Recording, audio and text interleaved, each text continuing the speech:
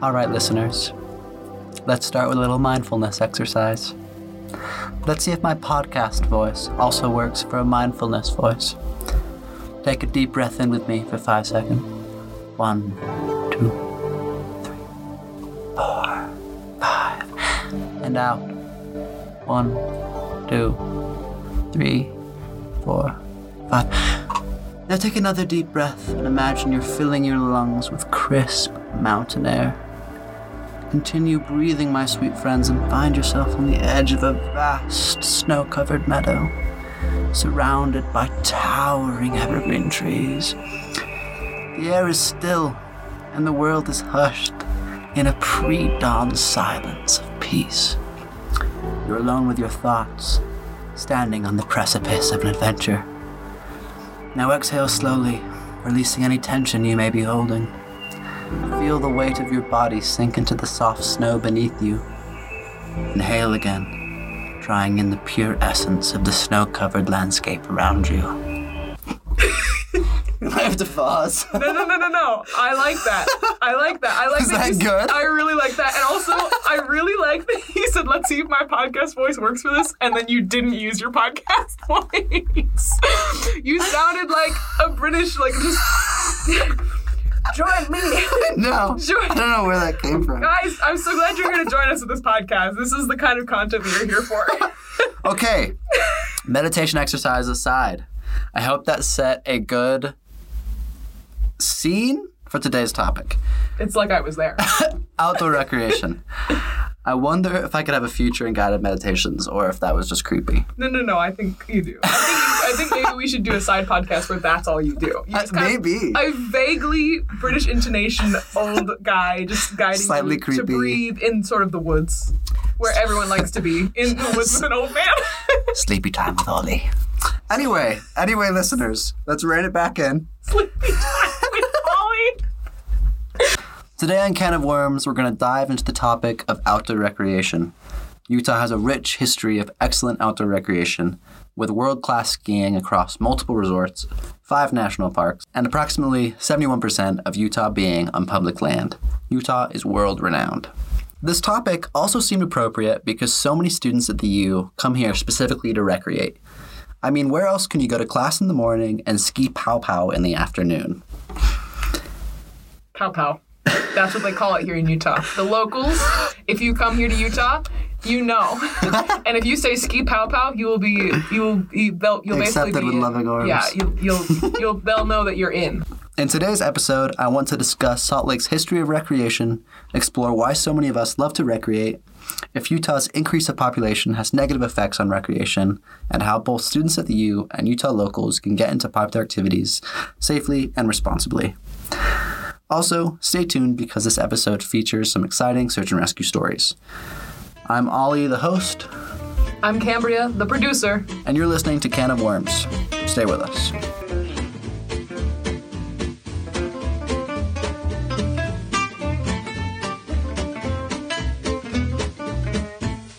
Okay, since this is a University of Utah sanctioned podcast, Let's go Utes. We're going to focus on recreation that people enjoy close to the U.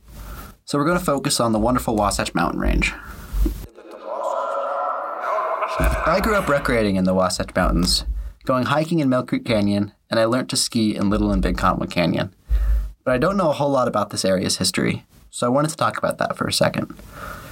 First, I want to acknowledge that for many years, the Wasatch Mountains were occupied by Goshute, Shoshone, and Ute Native American tribes. These indigenous groups lived off the land for many years, mostly using the valley as seasonal camps and going into the Wasatch Range to follow game or fish. The word Wasatch itself is derived from the Ute language, which translates to low place in the mountains, or mountain pass. Around the 1820s, trappers were told of abundant wildlife in the Wasatch Range and surrounding areas such as the Uintas. They were followed by Mormon settlers who arrived in 1847 and declared the Salt Lake Valley as the place to settle and build their community. Unfortunately, these Mormon settlers had a different relationship with the land than the indigenous groups that lived there for years before them. Mormon settlers needed wood to build their homes, so they established lumber mills along the Wasatch Front.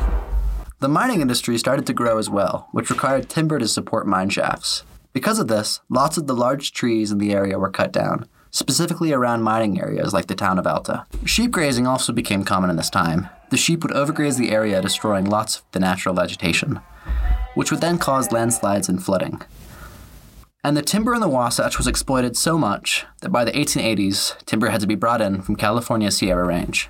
Because of all these environmental harms caused by the first people settling in Salt Lake, by the 1900s, the Wasatch Range was in a state of disarray. The trees were gone, and the watershed was becoming constantly polluted. Because of this, in 1906, a presidential proclamation created the Wasatch National Forest to protect its resources.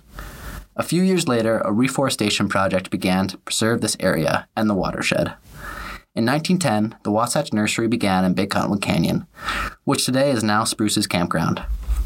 Here they grew millions of native conifer seedlings that were then planted in the surrounding areas for around 10 years. These trees make up a large portion of the forests we now enjoy today. Also, a few non-native trees can be found where the Wasatch Nursery used to be.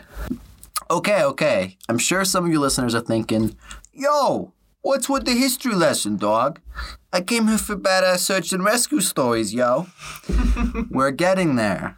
I just thought first it was important to acknowledge the indigenous people that were native to this place for years before being pushed out by settlers. Also, I thought sharing this could give some listeners newfound respect and appreciation for this area next time they are climbing, skiing, or hiking in these canyons. Now, on to recreation. So where were we? The early 1900s. This is around the time that people started skiing for fun in the Wasatch. The Wasatch Mountain Club was established in 1912, which organized ski tours that explored the Wasatch Mountains. These trips would last a few days, and would mostly start in Park City, touring over Scotts Pass and into the Brighton area. This seemed like an interesting time in skiing. Here's a quote from Kay Smith, who was an early pioneer in Utah skiing, and would later run the Brighton Ski School for 20 years. I'm going to attempt to do a Kay Smith voice, but I don't know what he sounded like. Going down Thames Canyon was a hairy ride, because we really didn't know how to stop. We'd get up there at the top of Scotts Pass and give the first skier a head start because you couldn't see him around the bend. We just hoped that he didn't fall, because you were right behind him. The wind was usually blowing snow across the ditch, and the ditch banks were about as high as our shoulders, so you just sat in there, and away you went. That was pretty good. Thank you. A few years later, in the 1930s, the first rope tows were installed in the Brighton area, allowing faster uphill travel. Then in 1938, the first ski lift was installed at Alta, going up the face of Collins.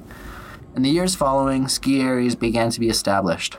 Around the time that skiing was becoming popular, people began rock climbing in the Cottonwood Canyons.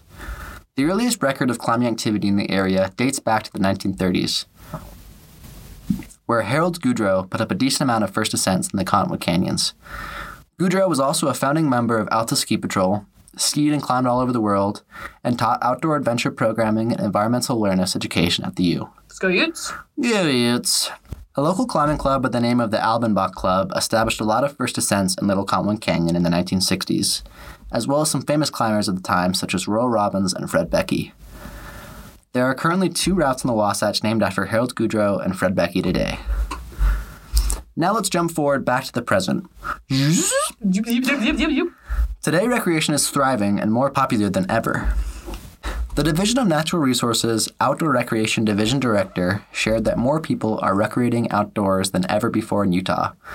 A report from 2022 shares that the outdoor recreation economy in Utah grew 27.3% from 2020 to 2021, according to the BEA Outdoor Recreation Satellite Account. This is the largest recorded measure for Utah since the BEA started calculating the size of the outdoor recreation economy in 2012.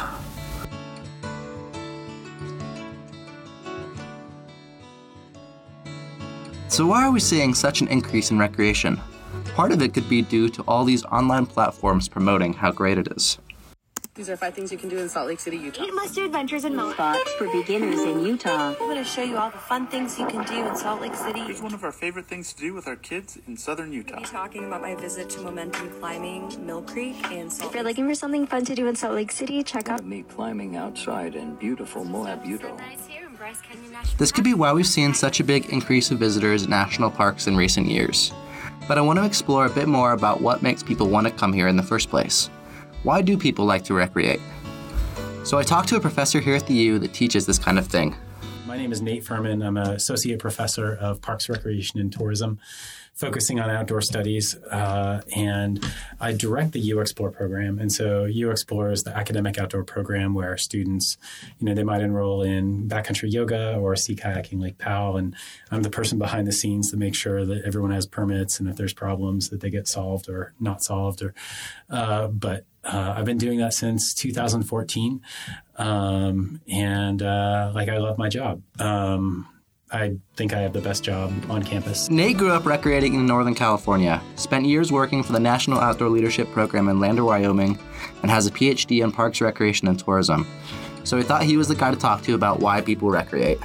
There's multiple reasons that, in this case, people thrive in outdoor recreation activities. I think one that maybe isn't the first to come to people's mind is just the community that you can form doing outdoor recreation things and having shared passions with your friends. It can be really immersive and just a powerful way of connecting with other human beings. The shared experiences of going for a rock climb or going for a ski or just going for a hike, up in Big Cottonwood Canyon or something. Like that time and space you have together is really special. I think that the conversations that you have while hiking can be something where you're able to reveal more about yourself and who you are as a person. It's the depthness and the richness of connection because of the time and because of the shared interest, I think can be really, impactful for folks.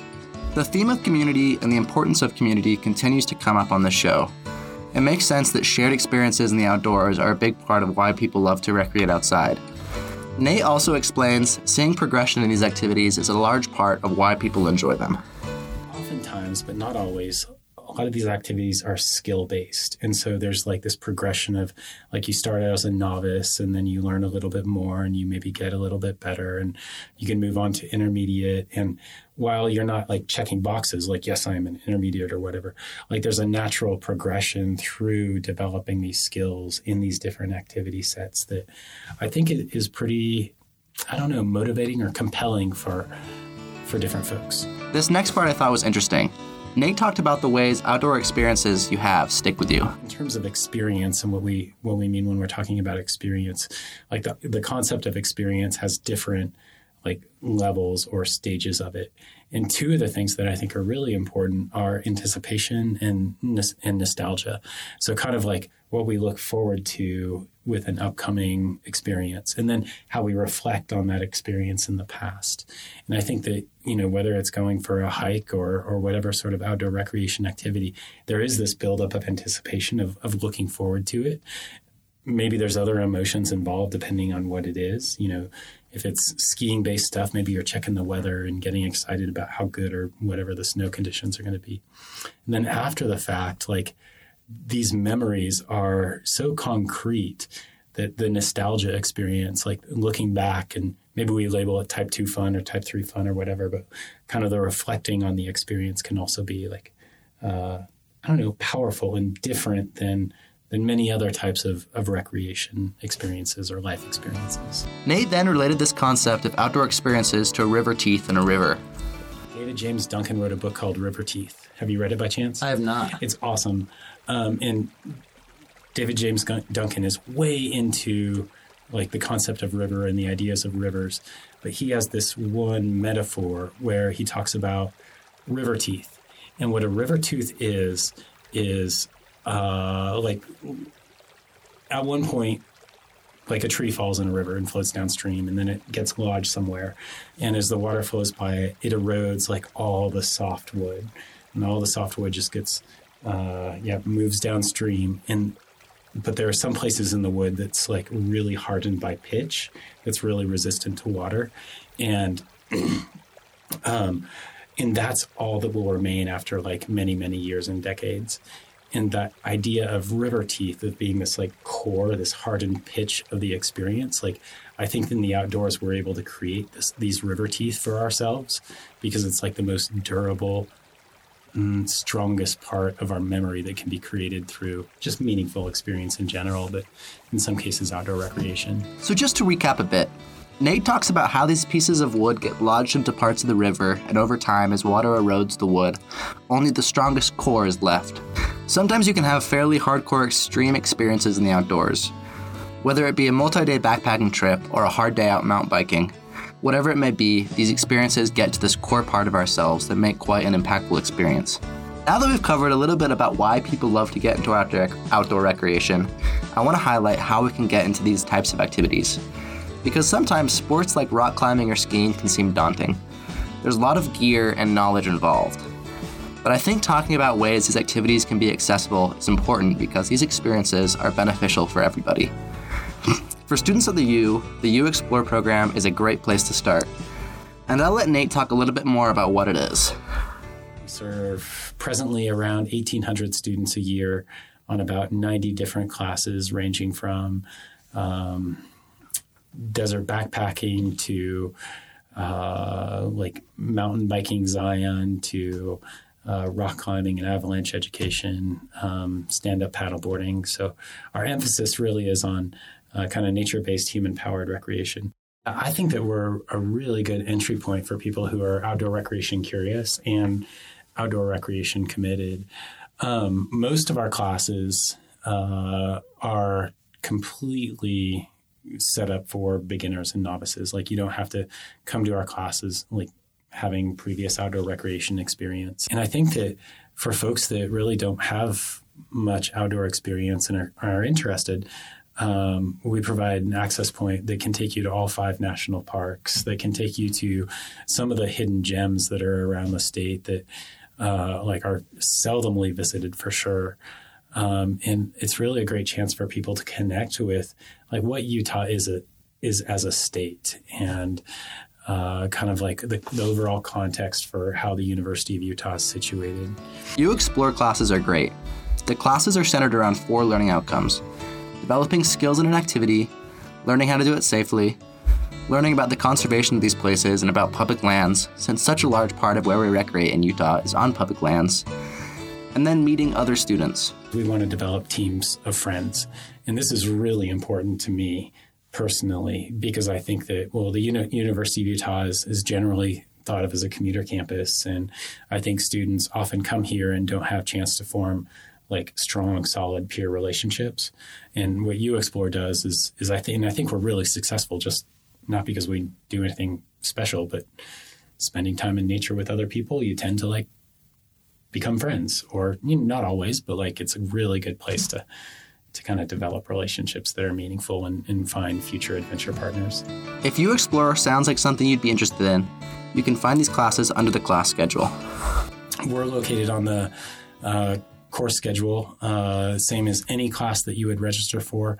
You can find us under PRTS, which is Parks, Recreation, and Tourism, snow-based courses, PRTSW, which is water, and PRTL, which is land.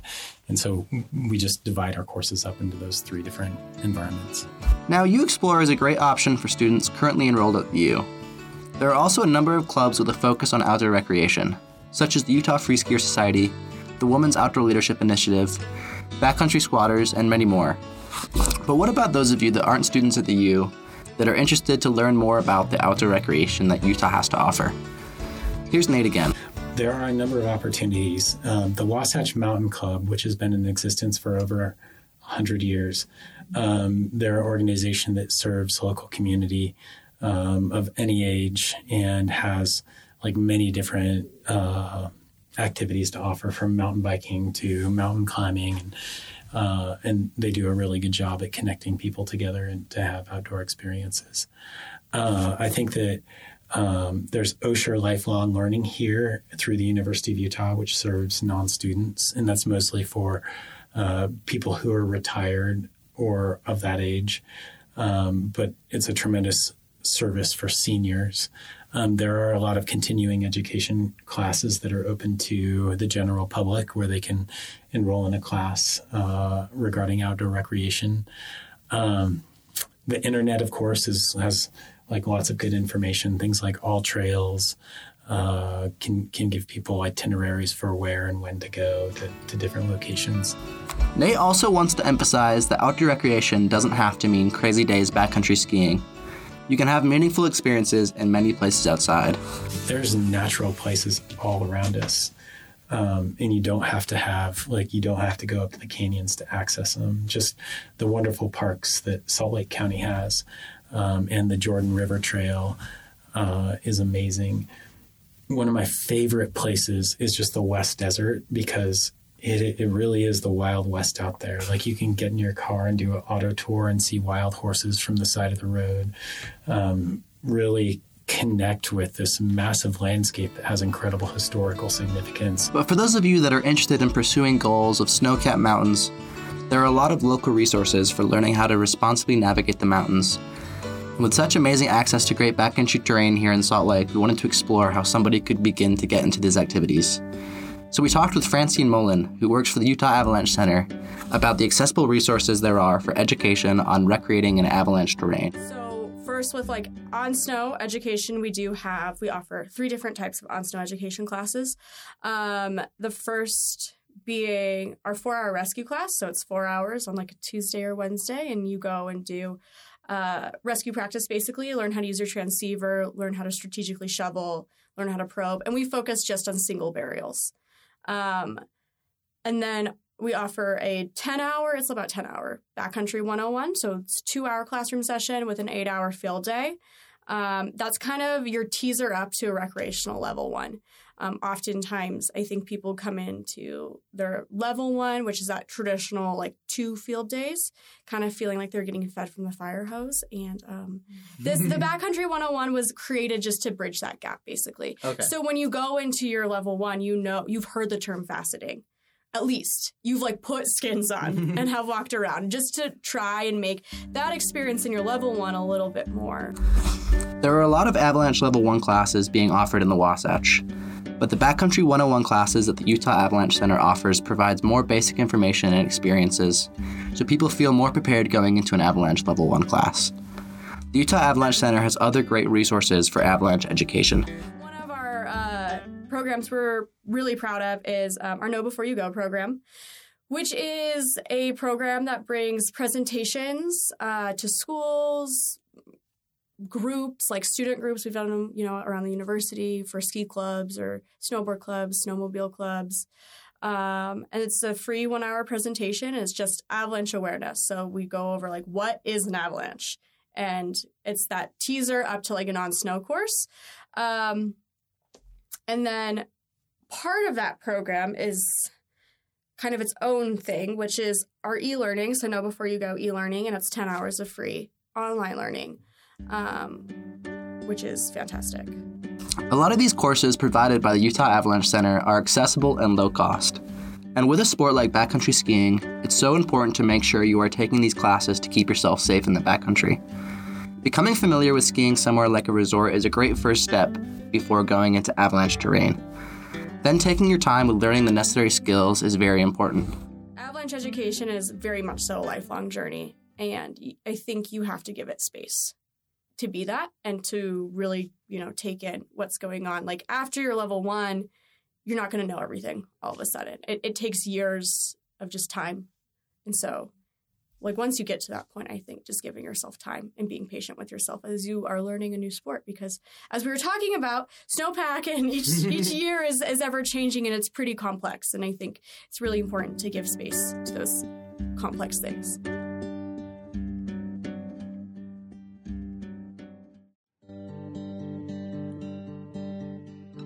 Okay, lovely listeners, and Cambria, who's been lingering here all along. I have. Let's do a little debrief.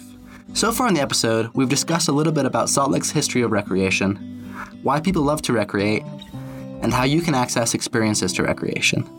Now I wanted to shift gears and talk about the inherent dangers of recreation, and if more people coming here to recreate has led to more serious injuries and rescues. So we talked with Sean Roundy, who works for Utah County Search and Rescue, for some insight into this. I'm Sean Roundy. I've been a search and rescue team member here in Utah County, volunteer for 23 years next week. With 23 years of experience, Sean was great to talk to about the dangers of recreating and what you can do to be smart about it. He got into search and rescue originally because he loved to recreate and his dad was on the Cache County Search and Rescue team. Here's Sean again.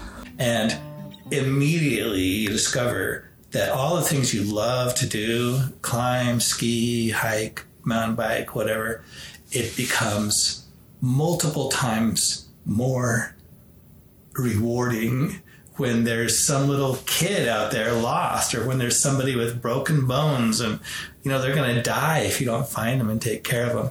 And then you pile on top of that as well this excellent team where we're trained well and we're ready and we have experience, and every once in a while there may be some personality conflicts, but during a mission that almost always goes away, because the unifying purpose, like the reason we're there, we all know what that is. We're going to relieve somebody's suffering, we're going to save somebody's life, or we're going to find someone and bring them home and at least give closure for family in the more unfortunate incidents. First, let's talk about how search and rescue works. If you call 911 and are somewhere where search and rescue is needed, the sheriff department will send a search and rescue team to your location. Search and rescue is entirely volunteer-based, so most of the time a rescue is free of charge. Because we've had a few rescues where people would have died without our help, and they didn't call us because they thought they'd be hit with the multi-$1,000 bill. I remember one night there was a jet ski that had sunk several miles out in Utah Lake. And so when they were overdue, someone called us and we ran our big search patterns and we found them. And the jet ski, of course, was nowhere to be seen, but here was this couple swimming toward shore about 30 feet apart. And as our first boat slowed down in the water and somebody reached out to help the woman into the boat, the guy shouts, "Don't touch her!" And we're like, what? Of course we assumed she wasn't like a zombie or had some terrible disease or something. So we helped her into the boat. And then his next question was, "How much is this going to cost me?" And we're like, "Hey, we're volunteers. We're not going to charge you a penny." Things like an ambulance or life flight can be charged to your insurance. But if you're in a position where search and rescue is needed, don't hesitate to call. I was curious when researching this episode if rescues have increased since more people have begun to recreate in Utah. And I found the answer quite interesting. There was one moment that stood out for everybody across the whole country, and that was COVID. Suddenly, you can't go to the movie theater, you can't go anywhere, and so people head outside. And so what we saw that year, that first year, was a lot of people went places they had no experience. And experience, of course, is what you get when you don't have experience. And so they didn't always have great judgment. The first one of these I remember was somebody who hiked up to Little Baldy up here just above my home here. And it's 7,000 something feet. And on the south face, it was pretty dry. And they went over and then they decided to go down into Dry Canyon. And now they're in 4 or 5 feet of snow. They're up to their waist. They're wearing cotton clothing. Do not wear cotton in the winter or anywhere you're going to get wet and cold, because it sucks the heat off your body. And we call it killer cloth. Anyway, so they were trudging through the snow and decided to keep going until they had nothing left. They were out of food, they were out of water, they could not even move. So we headed up there, 3 of us headed up on motorcycles to try and get there a little sooner. We found them, we got them sitting on something, off the wet snow, off the cold snow. We gave them some food. That is the best way to warm up, is get some calories in you. It's not even hot chocolate, just sugar, whatever calories you can get. Got them hydrated and sat with them for about 10 minutes, and then their strengths began to come back. So we didn't have to carry them out, and we were able to just walk them back down the trail.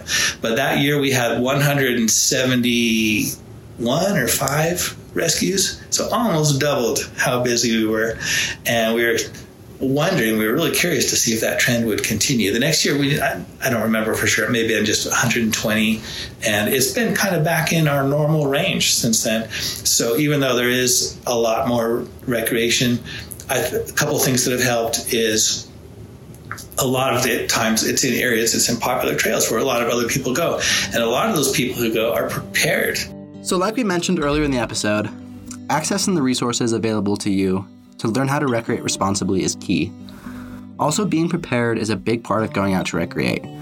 Bring a headlamp, bring warm clothing, that kind of thing.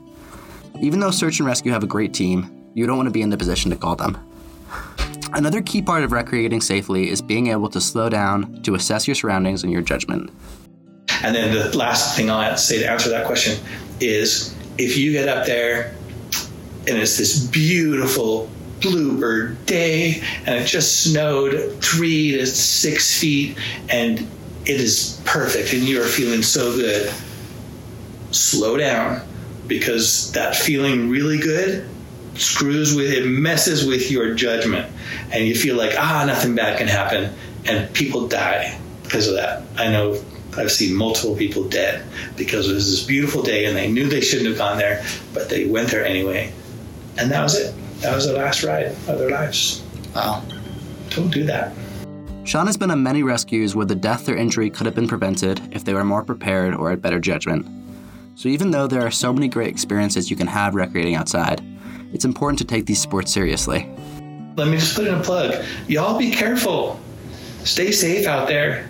Don't take crazy chances, because sometimes it's going to go your way and you're going to get a million hits on your YouTube channel. Yay. Sometimes you're going to not. It's not. You're going to die. You're going to break yourself up. One of the main things is to focus on being safe. Knowing your tolerance to risk is an important skill to have in the outdoors. And not taking any chances that could seriously put your life in danger is one of the main ways to stay safe while recreating. Now, in Sean's 23 years of experience working with search and rescue, he's accumulated lots of crazy stories to tell. And I want to share a few in this episode. Here's a few that I thought were quite funny. The first one's not so funny, but a little bit. So there was this race, this major adventure race going through the county, and this biker slipped and dislocated his shoulder and did some pretty serious damage to his shoulder. So we went to get him, and on the way up, I heard, on the radio, they were talking to somebody had a radio up there. Maybe it was an FRS radio. And some other racers had stopped. Like, this is so cool. Stopped to help this guy. Like, they were near the front of the pack. At least the first guy was. He was probably 5 back from the front. He was pushing it. I know him personally now. And they stopped to help him, and they pulled out the radio and they said, "Hey, I have a flare." And our guy on the radio said, "Okay, shoot that down canyon." And I thought, oh, that's going to be trouble. And sure enough, rather than popping it up into the sky toward the west, he aimed it down canyon and pulled a little chain on the end, and it shot this fireball down into a stand of dry pines. Oh, gosh. And I thought, oh, now we're really going to be tested if this thing lights up and suddenly mounts on fire. And but luckily it then plopped into the stream and extinguished itself. So here's another slightly amusing search and rescue story. Another favorite is there was a boat on the lake one Sunday night and their motor went out. They wouldn't engage the drive. And so we were responding. We had our search teams out, in the general direction. And the guy would call in every once in a while. And I'd hear Tom, our sergeant, or our sheriff guy, on the phone with him. He was like, okay, thanks. Okay, bye. Hangs up the phone. He's like, turns to us, he says, "They're directly under the moon." And calls back another, and you hear him pick up the phone. He's like, "Okay, I see 3 planes. Which one are you under?" All right, thanks. Turns off the phone. He's like, "They're under the first one." Like, which one is that? He just turned his phone off. At that point, he's like, "We'll just find them." Not all rescue stories are as funny. This next story involves some descriptions of major injuries that can be hard to listen to, just as a quick content warning. One night, there was a kid. This is one of my favorite rescues because it was hard and it took all night and we made it happen. He had hiked up past Upper Falls in Provo Canyon. And he was about 6 waterfalls up this drainage. And then he fell off the 50-foot cliff. He landed on his face. And at a 50-foot fall, it's about a 50% survival rate. So we're really happy this guy's alive, busted his face all up. Maybe that's a good place to land on. I picked up multiple people who fell 50 feet on the face and lived, because all those sutures can crack and absorb some shock, like your helmet maybe. Anyway, his face was all black and blue, and we're like, let's get him out of here. It was too dark for a hoist, because back then they wouldn't hoist at night. They hadn't yet been certified for that. And so we're like, let's get him out of here. We lowered him over 6 waterfalls, took all night, stuck him in an ambulance just as dawn was beginning to light the sky. But on the first waterfall, actually it was just not really a waterfall, it was just a steep thing with the river flowing down next to us.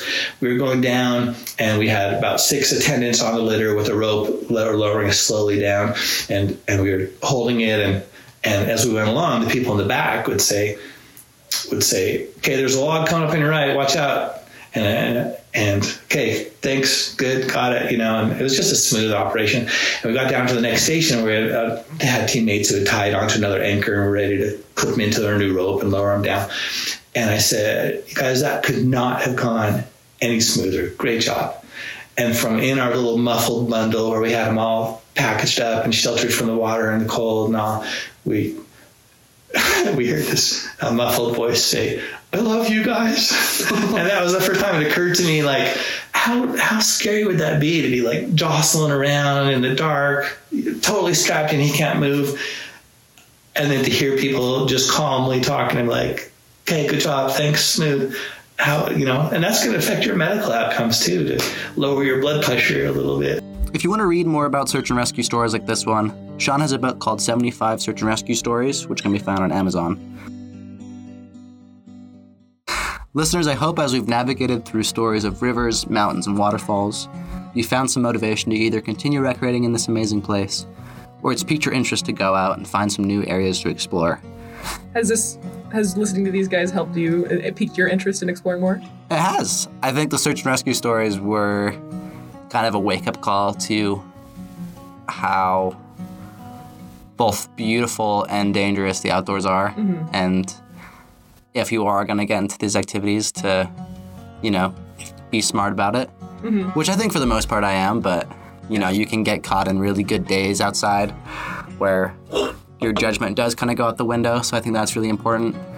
And I also thought that all the opportunities we have living in Salt Lake is amazing. Yeah, I really liked what you were talking about, like knowing your risk tolerance. Yeah. Because that's different for everyone. Like some people are like, like their degree of like, I can make this jump is different for everyone. Yeah. Or just like as an example. So I think that's great. Yeah, when I went to scout camp growing up, there was this kid named Rhett that would jump over cliffs.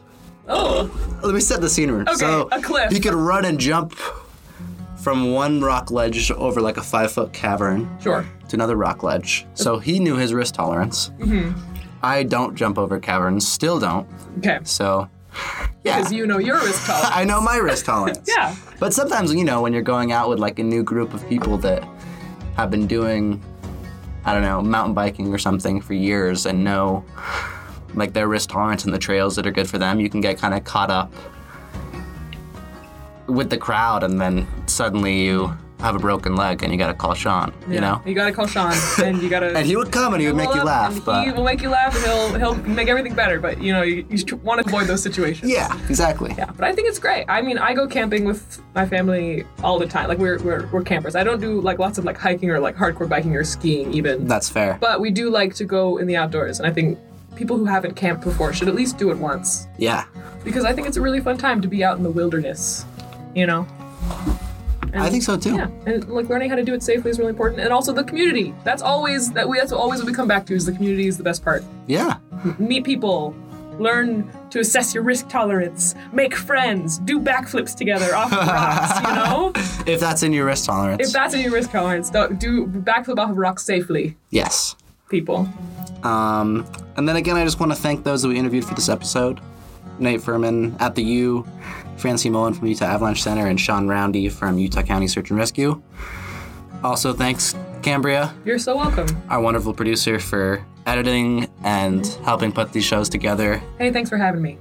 We love to have you. It's great to be here. And for the Daily Utah Chronicle. So thanks for listening. This has been another episode of Can of Worms.